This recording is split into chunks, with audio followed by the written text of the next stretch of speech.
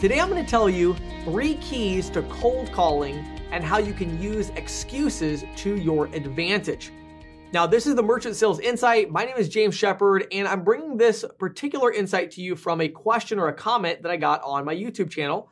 Somebody asked me to put out more content about what do you say when you first walk into or call a business. You're trying to sell them something, payment processing, point of sale, whatever it might be. What do you say when you first walk in? The first thing that we have to do is we have to make an excuse. Say, what do you mean, James? I don't want to make excuses. No, not excuses in a bad way, excuses in a good way, all right? So why do we need to make an excuse? Well, it's because of one negative word, and that word is interruption. How many of you enjoy being interrupted? How many of you enjoy when you're doing something, you're really feeling productive, you're making progress, and you get interrupted? That's a bad thing, usually, right? Well, guess what? You're in sales. Guess what your job is if you're out prospecting and cold calling?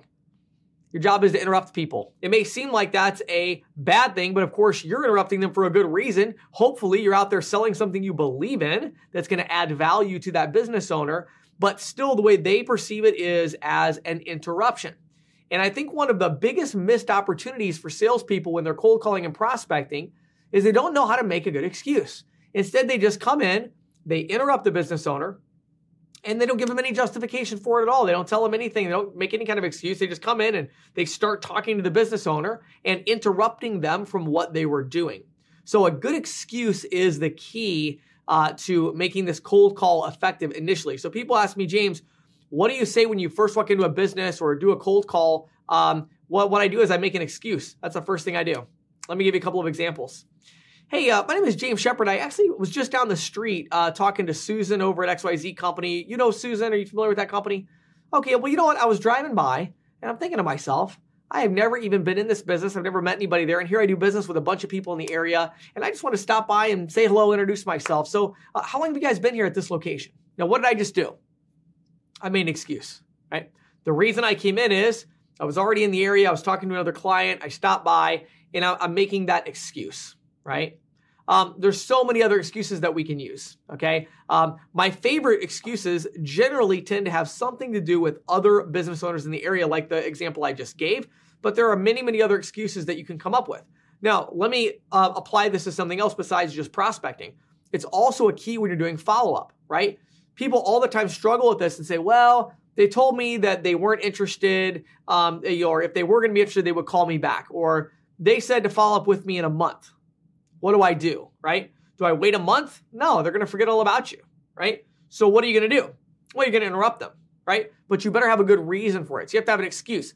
Hey, Tom, it's James Shepard. You might remember me. I talked to you about a week ago. Remember that? I stopped by the store. Awesome. Hey, just really quick thing for you. I wanted to bring you into the loop on something. I told you I was going to follow up with you in around a month, but here's the thing. Something came up. So our company just is doing right now. They're doing this program where that terminal that we were looking at, the Point Terminal, what they're doing right now is they had a program going where they're going to give those away for free when people get signed up before the 15th of the month. So kind of a big push on their part. And I don't want to bother you, but I just want to make you aware of that. So if that terminal is going to cost, I think, $800, if I can give that to you absolutely free of charge, would it be worth me stopping by just to show you that one more time and see if it's a good fit? What am I doing? I'm making an excuse, right? Why am I calling? Because here's my excuse. So making excuses is really a key point with that. Now, the second thing you got to do is you got to justify what you're talking about. You have to justify the reason. So we talked about it with the excuses, but you got to take it further and you got to really justify yourself, okay? Why are you interrupting them today? Why don't you interrupt them tomorrow? Why don't you interrupt them next week? Why don't you interrupt them next year? Why now? What's the justification? You need to have a good reason for that, right? So what do? You create a reason, right?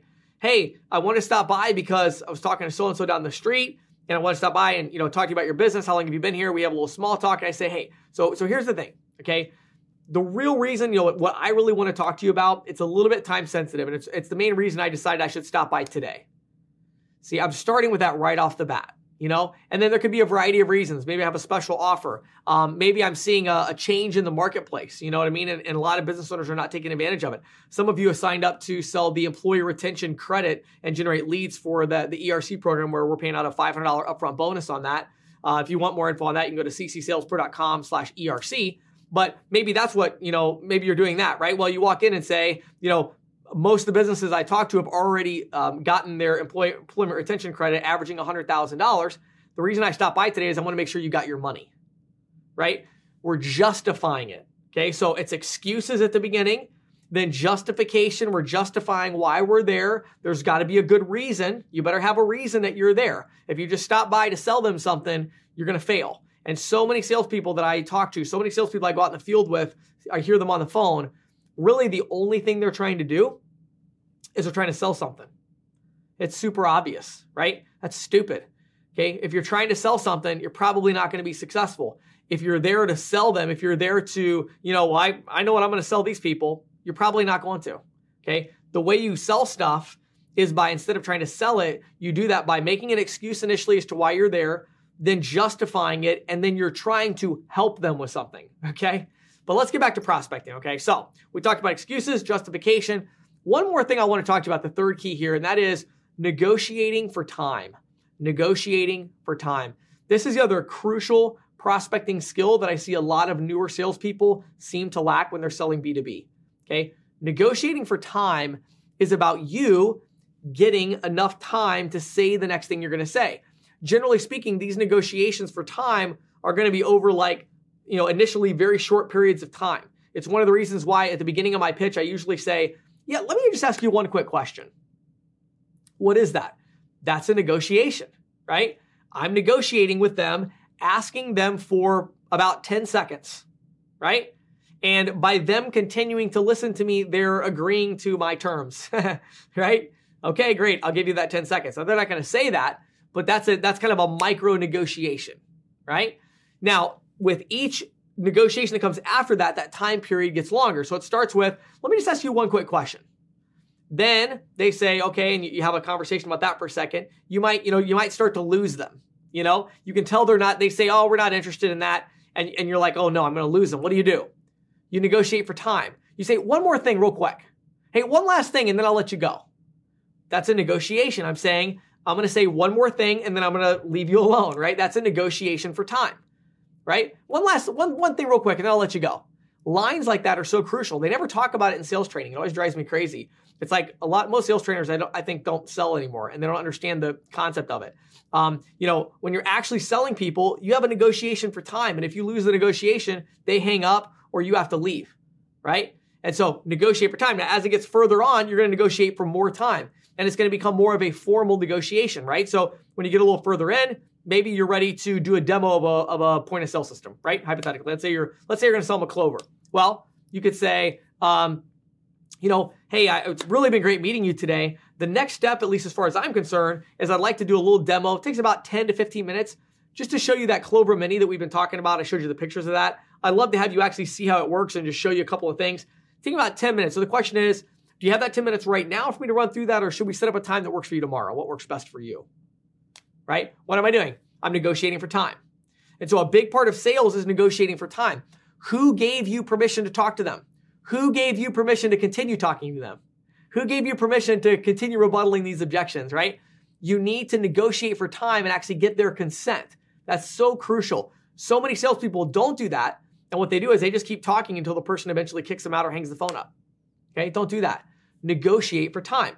Again, you hear how I did it, very assumptive. None of the things I said was, would you please allow me 10 more minutes to talk to you? That's stupid. That's not a good sales line. We got to negotiate for time. We got to be smart about it. We got to be assumptive, right? Hey, one more thing real quick, and then I'll let you go.